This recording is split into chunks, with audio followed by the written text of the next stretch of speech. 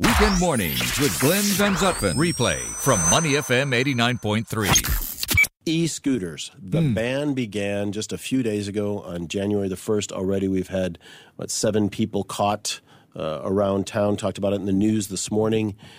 Do you think it's going to work?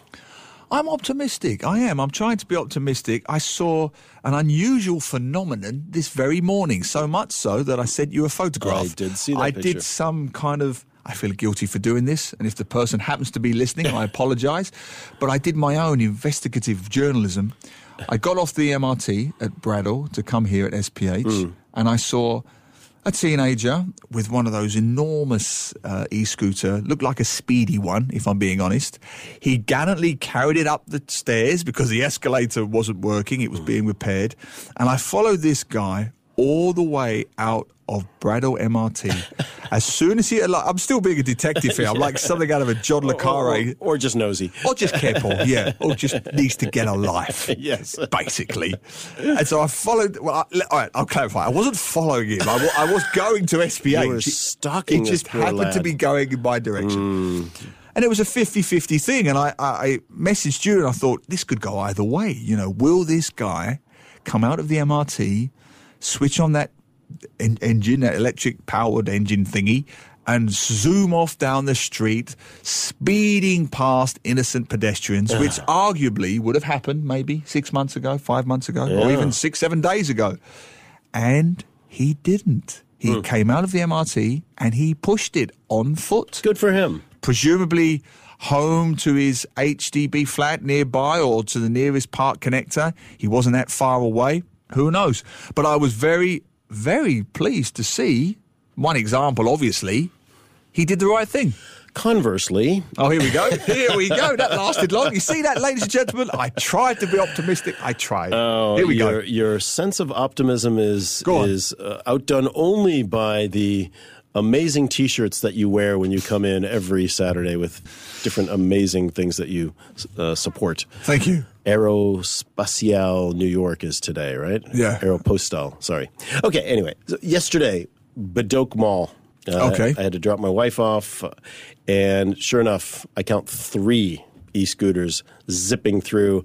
So there's the mall, and then next to it, there's the HDB, and there's a whole bunch of outdoor shops and things. These are food delivery guys. The food? No. Oh, wow. I assumed they were picking up food. No. These are just regular malcontents. Let And me not put it that way. People with disability needs, because don't forget they have exemptions. Elderly can sit in those sit-down ones. No, they were not the sit-down ones. These were, young kind of Speedsters. teen, 20 kids Right. zipping in and out.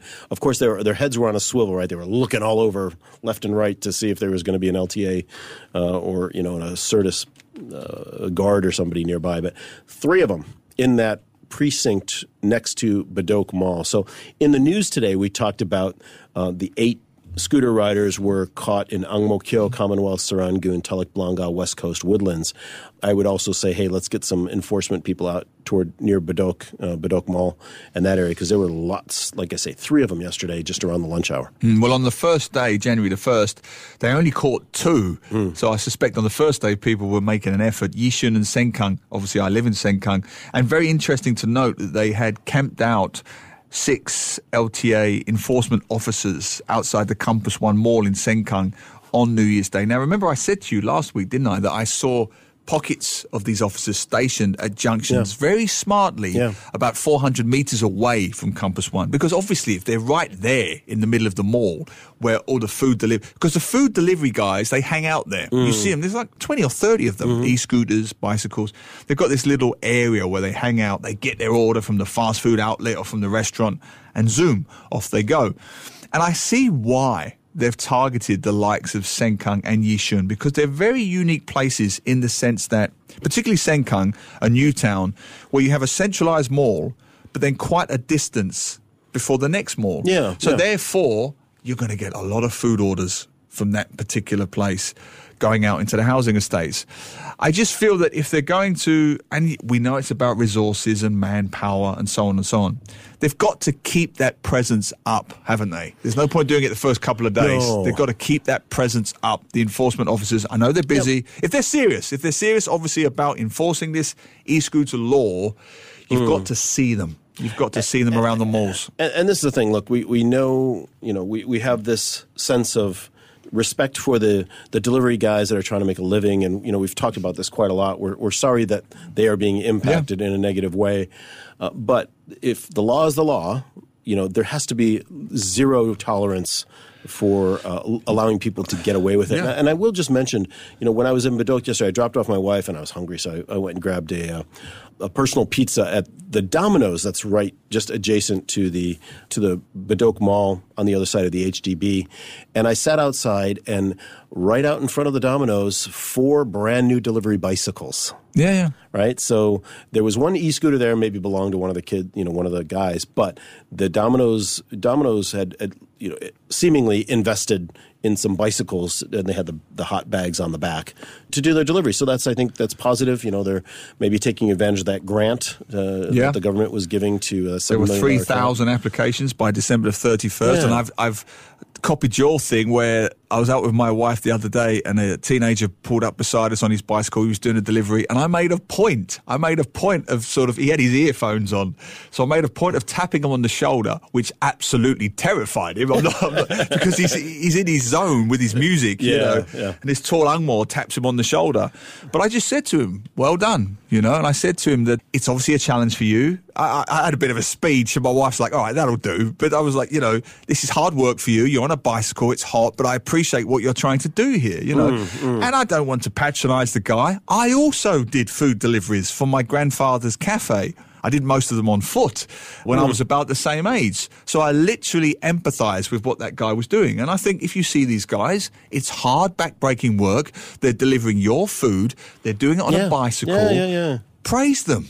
Just tap them on the shoulder. Don't terrify them and say, well done, thank you. You're doing something safely. Thank you. Conversely, when you see the guys that are riding around... Slap them. No, it's a joke. I know, I'm joking. No, but people should say something like, hey, off the scooter, just, something like that, Because, right? again, we talk about this because it's the big red button issue in Singapore at the moment. I champion, I think you do too. Initially, I champion the technology of e-scooters. Of course I do. I'd be a hypocrite if I didn't. They're a fossil fuel alternative mode of private transport.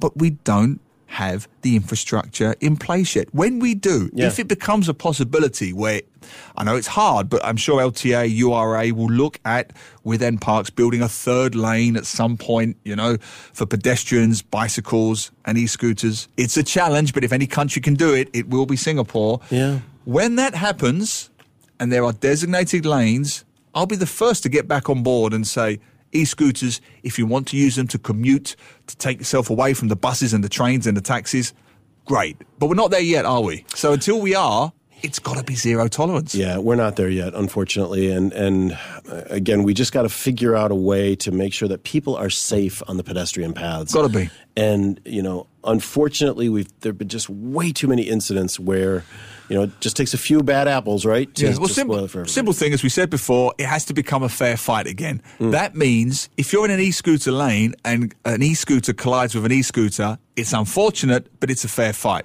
Car collides with car, terrible, but fair fight.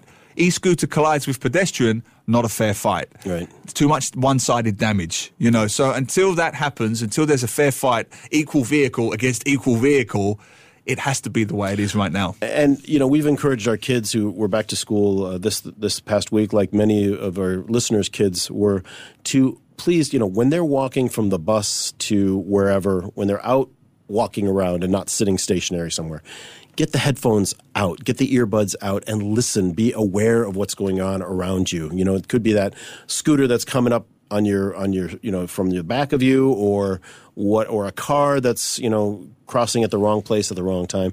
But we need to have our kids be safe, obviously the elderly people as well. But for the kids back at school, they get so lost in listening to music or talking to their friends or even looking at their phones. Not just kids either, but Well, of course, but I'm a bit of a grumpy old man with that one. I figure the adults, you're on your own. You should know better. I'm with you.